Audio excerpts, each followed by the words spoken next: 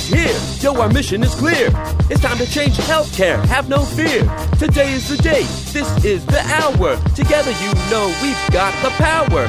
Drop the silos. We're all the same team. Patients, docs, nurses, tech, and marketing. How can anyone be satisfied with the way things have always been? Yeah, we've tried. So join us now. Join the revolution. Digital health is the evolution. Status quo, more like status no. Yeah, this is the healthcare rap. Y'all come on, let's go.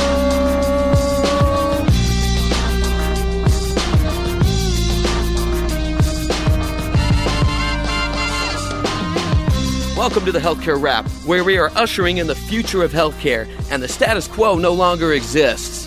Where we are challenging assumptions about marketing and technology, and we check yesterday's thinking at the door. Where truth drops like an atom bomb and knowledge flows like Niagara Falls. Each week we challenge assumptions that have been holding back healthcare marketing and explain how we can do better. Join us. This is the Healthcare Wrap. So, ladies and gentlemen, can we have your attention? That's really the focus of this episode. And to help us dissect this new attention economy, I've got an expert in the subject. I'd love to welcome to the program our guest today, our co-host, Andrew Hanley. Andrew's a partner at RevMade. He and his wife actually co-founded this company a couple of years ago, and many of you have heard of it and are familiar with it, and I want to give him a chance to tell the story of it. So, Andrew, welcome to the program. Jared, thanks so much. As a longtime listener, first-time co-host, I'm really excited to be part of the Healthcare Wrap. And I know that's not how you call it, the Healthcare Wrap, but now I'm being awkward. So you'll notice that that's a theme throughout the day. I'm super excited to be here. Really excited to talk about this, the attention economy. As a middle child, I've been studying this for a very, very long time. So attention and how to earn it, how to keep it, and how to get it, how to sort of leverage it to get what you want has been core to my DNA. Irish-Italian family. There were a bunch of kids, a bunch of animals, a zoo-like setting. So I had to earn my chops early. And, I tried to then parlay that into being a rock star. I tried a band. It was a failure of an experiment, but a really good time and a lot of lessons learned. And actually ended up in the publishing world trying and figure out what's the key to getting people's attention, to earning it, to keeping it, and to getting them to change how they think or change how they act. So, if we're talking attention, this middle child is rearing and ready to go. I feel like I've been waiting my whole life to have this conversation. So thanks for having me, Jared. That's why, just a couple of the reasons why we were glad to have you on the program, because, let's face it, we need to be able to understand attention better. And who better than someone who, rightfully so, when I've been able to see you speak in front of people, you demand their attention in a right way. And that's something I've respected about you since we got to know each other earlier this year. And let me just throw this out there kind of as a start. You mentioned you and your wife co-founded RevMade, so I want to give you a chance to tell a little bit more about what RevMade is all about. Hopefully this isn't too personal, but I don't know if everyone and their wife could start a company together and it be such a success. Tell us, how that came about and kind of what you're all about. I'm sure that she'd probably have a slightly different answer for how things are going and how that how the partnership has played out. But honestly, it's funny because we actually met at Penn State a long time ago, working at the Daily Collegian, which was the school paper. Crystal was the managing editor, and I was a reporter that was always missing deadlines. And that dynamic has kind of stayed with us, where she's the CEO for a reason. She actually founded the company, and I joined. I saw a good idea. A good idea when you see one. That explains a lot about our relationship. But she was at the Atlantic Media Company in the publishing world, working with advertisers, working with editorial to really create better products that advertisers and audiences would both love. And so it really seemed like an interesting premise. And my background working in brand marketing was a really nice fit where we said, there's this opportunity here to bring what the media does best, which is create, amazing stories and really interesting editorial, and apply that to brand marketing. So it's kind of our bias, and what we built the company around is that brands can actually publish their own point of view and have it drive business results. And that was the hypothesis when we started. And we've been lucky enough to have a lot of great projects and work with a lot of great people where that hypothesis has proven to be true. And we've been having a lot of fun and have felt very fortunate with the success of RevMade and what we've been able to do. And your question about, working with your wife, and I like to view it as a shared hobby and a shared interest, and it's something that we're both passionate about. We're both psyched about, media and the attention economy and sociology and business and all of these different things that we get to think about and talk about at work. I will say that, we're in the era of oversaturation due to screens. So I think we had to really take a disciplined approach to, if you've ever been to one of those Brazilian steakhouses and they have the thing where it's like green means bring me more food and red says don't bring me any more food. We kind of have to adopt a system like that where it's like, are we at work right now or are we at the grocery store? That I think is the one thing that we had to worry about, because work, even if you're in this on your own, can kind of bleed over into your free time, your nights and your weekends. And I think the internet has done that to us, and that's been a great thing, but it's taxing on your mental health and on your happiness and everything like that. So I didn't know we were going to get so deep on the first answer, but the long story short is it's been a lot of fun, really great to build something from the ground up. And I feel like we've been really lucky that the thing that we do is of interest to enough companies that we've been able to be in business coming up on 3 years. And we feel really lucky about that. And like I said, Crystal might have a different answer to how she feels about it, but it seems to be going well so far. And, our dog likes it that we can work from home a lot more. Well, it sounds like a success all around, just to tell you the truth. So glad to hear that that's how it started and how it got going. And really, I know that will help as we dive into keeping consumers' attention and really what that means for the content that we develop. And so that's actually the source of our rap battle today. So we're going to dive right into that.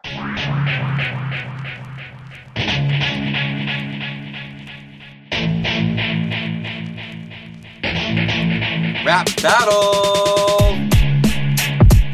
Our rap battle is the segment where we challenge an assumption that we feel like has been holding back healthcare marketing. And today we're challenging an assumption it's kind of multifaceted. There are different aspects to it, but one piece that we're really going to focus on, this false premise that we still use a lot, and I think it's just the way that we've been trained, but it's this assumption that paid advertising, paid content is the best way to keep and earn attention. And frankly, we're in a new, what you've referred to and others as the new attention economy. So we're literally living in a different world. And that has to do with a lot of, just how digital content is out there. Just to start off with, I wonder what trends you are seeing in digital content just to begin with. As a student of the new attention economy, and I think that's all any of us can profess to be, there are no experts. There are only people that are experimenting, observing the results of those experiments, and then getting smarter on a day-to-day basis. So we're all students. The digital layer that kind of exists over our entire human experience is still a new thing. So we're still figuring out what this means, not just for our brand messaging and for our marketing budgets, but for us as human beings. And so I think that, there's two things. One, even whenever you pay for attention, you can't guarantee that people will be paying attention. And what that means to me is that there's this false premise that if given a big enough budget, you can get the world to pay attention. And the fact is, even when you're paying for it, you have to earn it. And I think that, let's put a pause there for a second. Advertising works. You always need to know, what time the game is, what the buy one, get one free deal is, when the concert's going to be, what the deadline is. Advertising is a great method for getting a message out.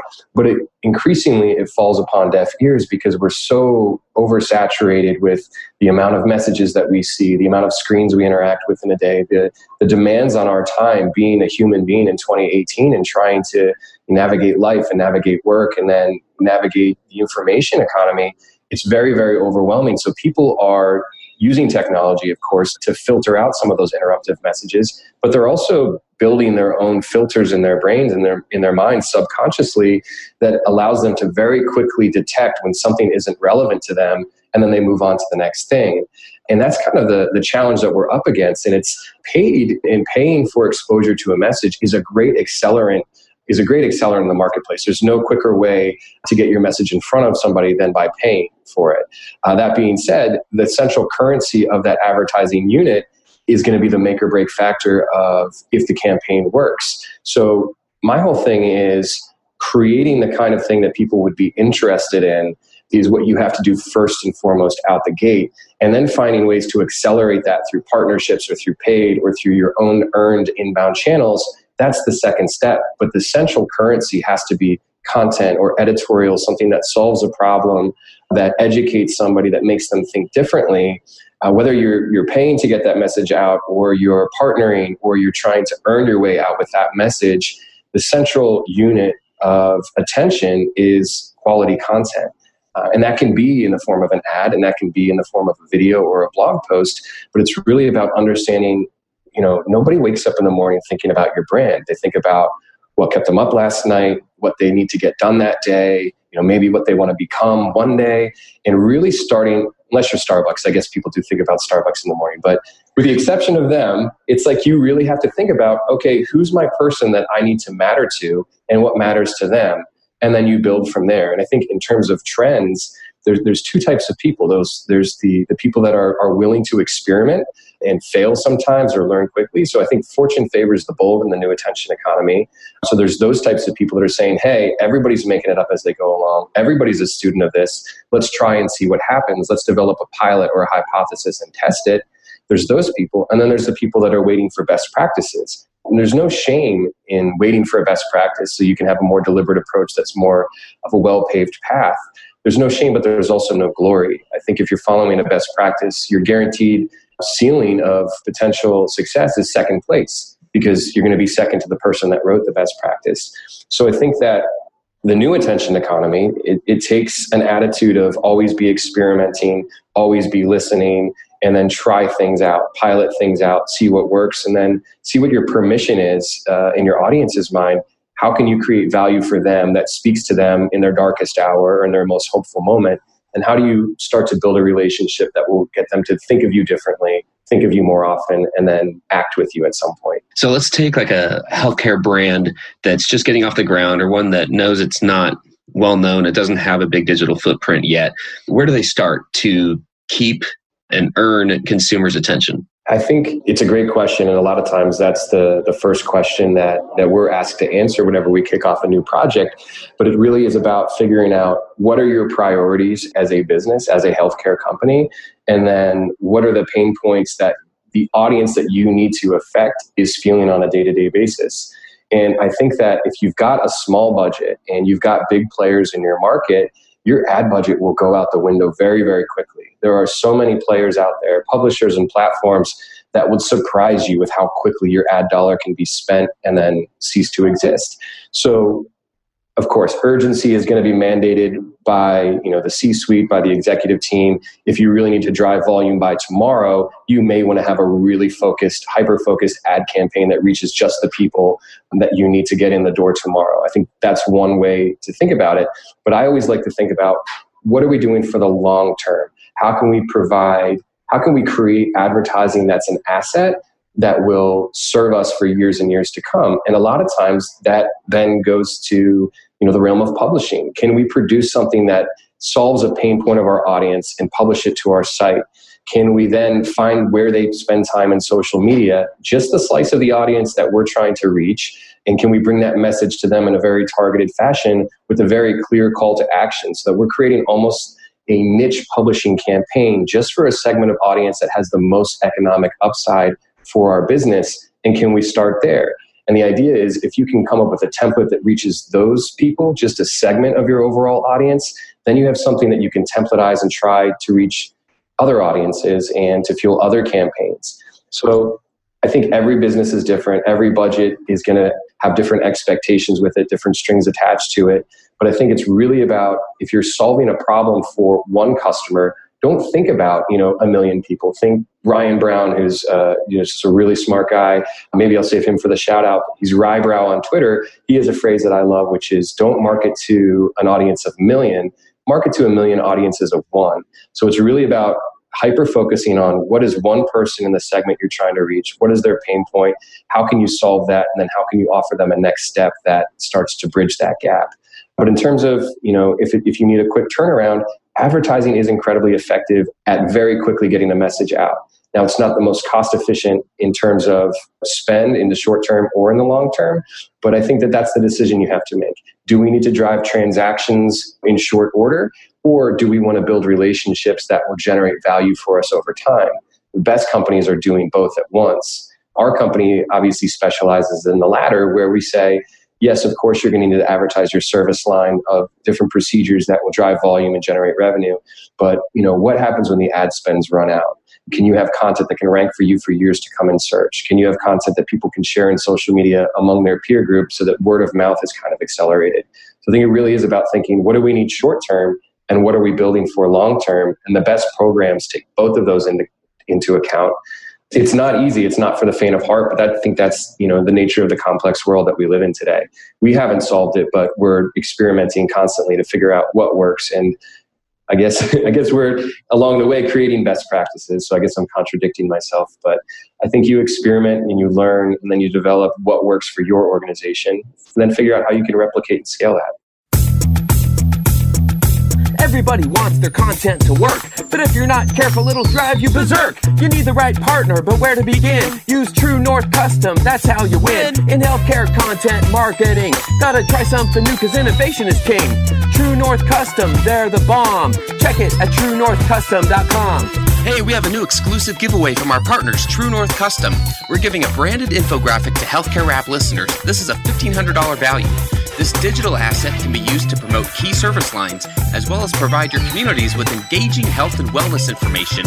It can be shared via your blog, social media, and other channels. Visit bit.ly/healthcarerap2 today. That's bit.ly/healthcarerap and the number 2 to select your free infographic from the True North Custom Library. It's time for you to spread the awesome. Remember bit.ly/healthcarerap and the number 2. Tell your whole crew. Have you come across, you don't have to name names or anything, but have you ever had to work with a client who really thought that their content was already accomplishing that they were already creating content that was going to keep attention and keep search value and, be out there after ad spends are over, like you were just saying, and you've had to kind of give them a little bit of a wake-up call or a reality check. I'm just curious, if you have and how that's gone. Yeah, I think that's where you can lean on metrics just a little bit. As an example, Facebook relevance score or open rates on your email list or engagement rates on visits that you're getting from organic search. Those are some indicators of quality and of value of a piece of content. But it's also about laddering up. Did the content drive a subscription to, or a hand raiser that says, hey, I see that you're an expert in this. I want to hear more about this. In the cases where people say, we've got a lot of content, but we just don't have an audience, to me, that's the fly in the ointment. It's like, well, okay, so are you getting it out there? Are people seeing it? And if they're seeing it, why aren't they acting on it? And isn't that the harbinger of, or really the barometer of success? Not that we feel like it's good and it's out there. I've talked to so many clients in healthcare and not in healthcare that say, we tried publishing, we tried content marketing, but it doesn't work.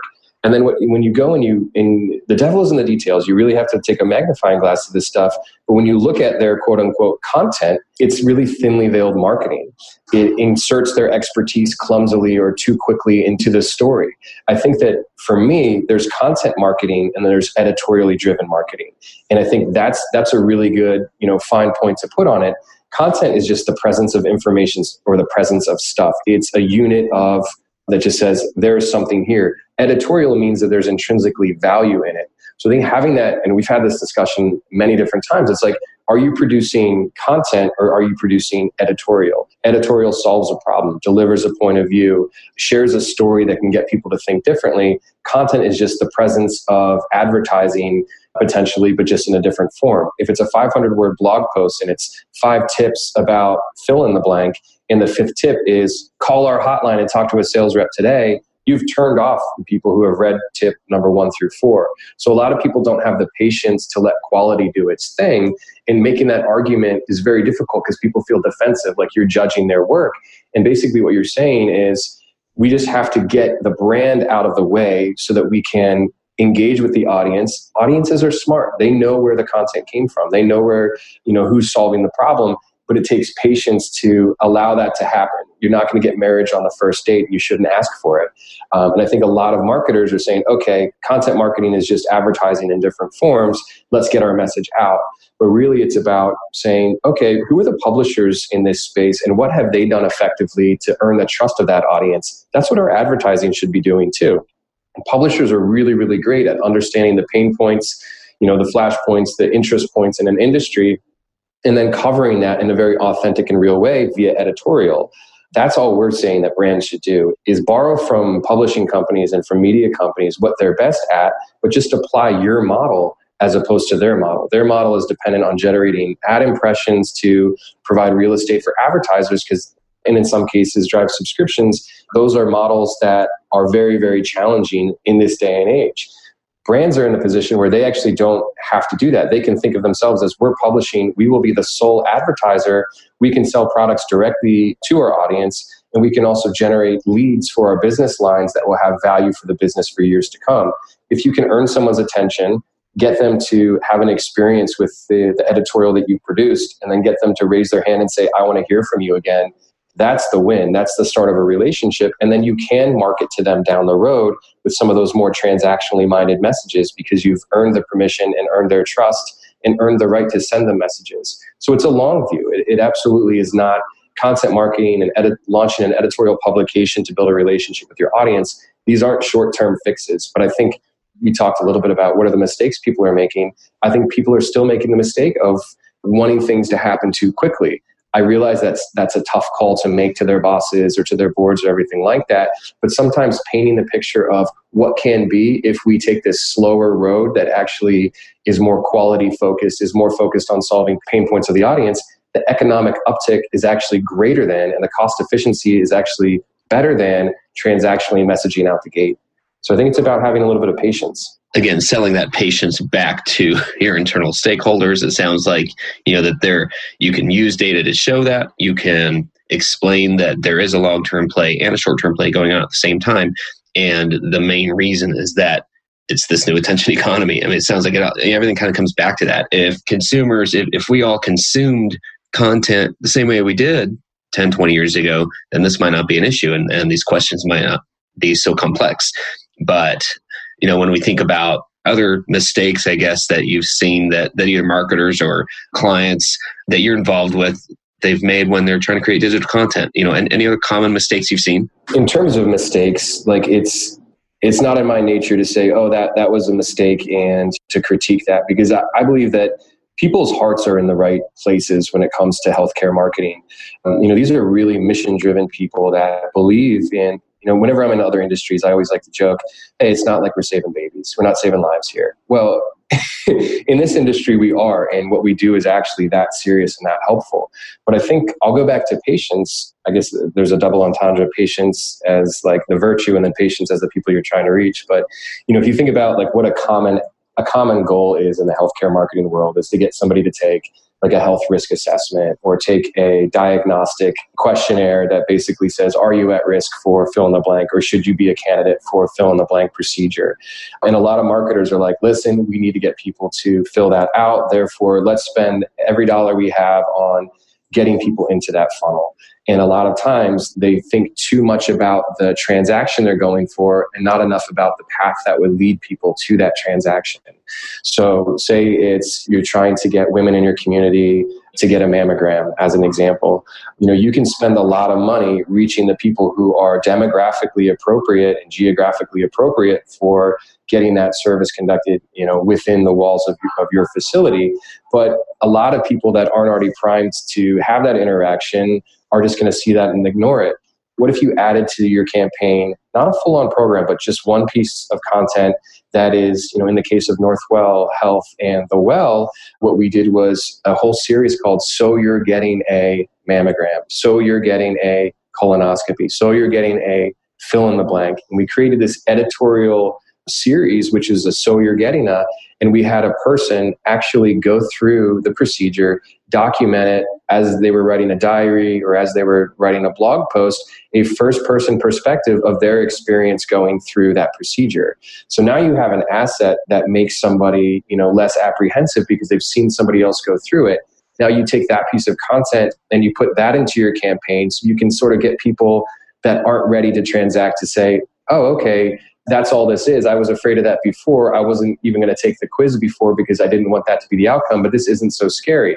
Then you take that up the funnel a little bit and you think of, okay, so the people that aren't thinking about this at all, maybe they've heard bad things about mammograms, maybe create a piece of content like we did for The Well called Hate Mammograms, Read This.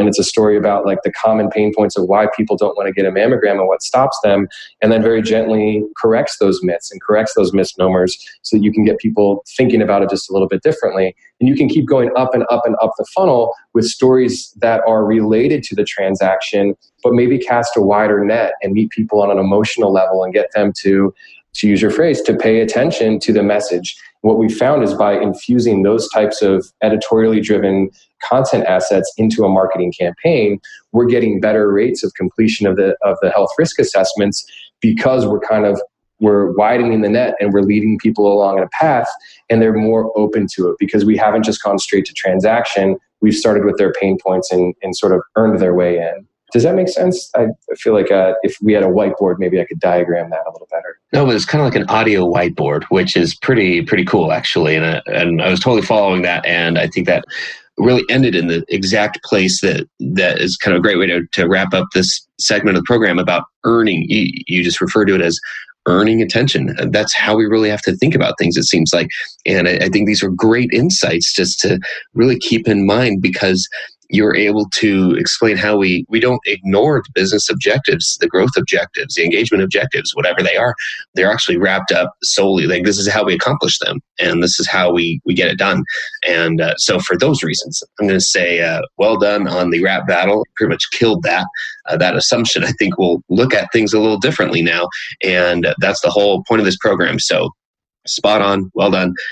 And you even mentioned a possible shout out. So tell you what, we can take this time to transition over to the shout out segment of the program.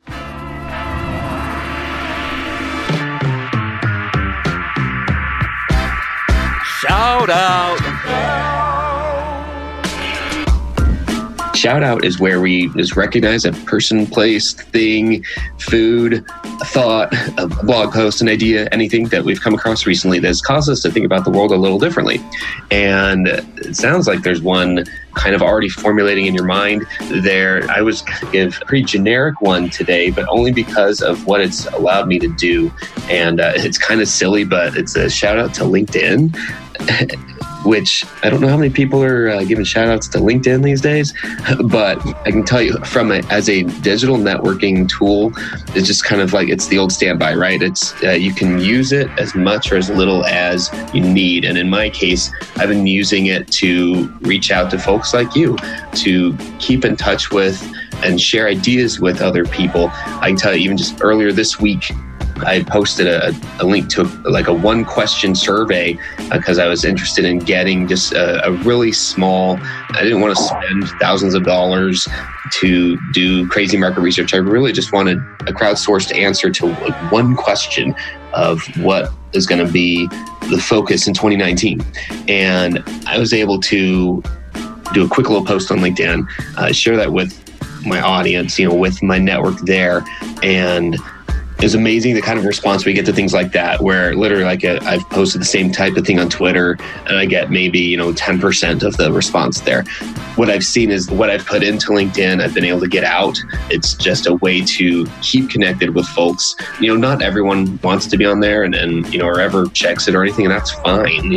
There are those who have been able to use it as a tool to grow an audience and a community. And for that reason, I'm giving it a quick little shout out today. So LinkedIn, there you go. I've got to echo that because we were able to connect through that, and it's got me here today, Jared. So I'm super psyched that the internet exists. I think for my shout out, of course, I mentioned Rybrow, a really smart and creative guy. I also wanted to shout out to the goldfish, the lowly goldfish. I think this might be stolen or paraphrased from Andrew Davis. But a lot of people talk about, humans have the attention span of a goldfish, and that's about 8 seconds. And let's market quicker or louder. Let's really focus on getting them in that 8 seconds. And that's where the magic's going to happen. And I think Drew Davis turned that on its head, where he basically say, those same people with the 8-second attention span will also watch 8 hours of their favorite, Netflix show in a row. So it's not about being shorter or louder. It's about being better. So there's that. And then if I may add a third shout out in, it's just breathing deeply. It's exciting and it's overwhelming, and the new attention economy seems very new. Everything's changing, all of this crazy stuff happening, and it's easy to get carried away with that for better or for worse. So my shout out is to just deep breaths, and the companies we're marketing in the world of healthcare marketing quite literally are saving lives and saving babies.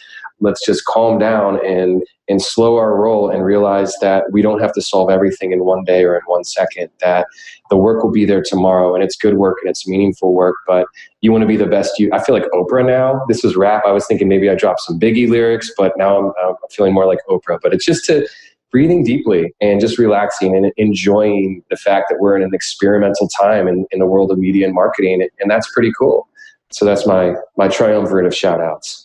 You have calmed me down so much. I've just like exhaling a little bit more and paying attention to my breathing, a little bit of mindfulness going on while you've been giving your shout outs. It's been pretty amazing just the last 60 seconds or so. No, Jared, I mean, my heart was racing getting on, on your podcast in the first place. And I, had been listening over the past few months since we've met, but really did a sprint through, prior episodes, and they're all really good. Listeners, if this is your first episode, go back to the archives. There's great stuff in there. But I was nervous and I was excited. And I said, all right, dude, the worst thing you can do is drink 6 cups of coffee and come at them 100 miles an hour. Just try and breathe deep and have fun. But I've had a lot of fun. Jared, I really appreciate you letting me be part of this. We're so delighted you've been able to join us. So for any a good chance for any final thoughts, and then we want to know how listeners can get a hold of you if they want to connect with you. Well, I think I'll really get into Oprah mode if I share too many final thoughts, or maybe that's Jerry Springer. I don't know. I think in terms of getting a hold of me, LinkedIn, Jared, as you mentioned, that's a great place to connect. I'm always lurking, always listening, and sometimes posting on LinkedIn. And then also at Hanley on Twitter. And then the CEO would be upset if I didn't say check out revmade.com. That's as advertising focused as I'll get for the rest of the day. But everybody have an amazing, rest of your day. I'm glad that you allowed my words to be in your headphones or coming through your speakers. Really appreciative. And again, thank you, Jared, for this program and for letting me be a part of one of the episodes. This is really awesome. Well, Andrew, will echo your sentiment. If we have some first-time listeners in this episode, thanks for joining us, and definitely check out previous episodes. We are on episode 34, which it's pretty amazing to actually look back at how long we've already been able to keep this thing going. We have plans. We're sticking around. We're not going anywhere. This program is going to keep going and growing and having more guests like Andrew. So definitely, if you enjoyed this, subscribe to it. Hit us up there. Let us know what other topics and guests you'd like to hear on the program. And so on behalf of Andrew and myself, thank you. And that's a wrap.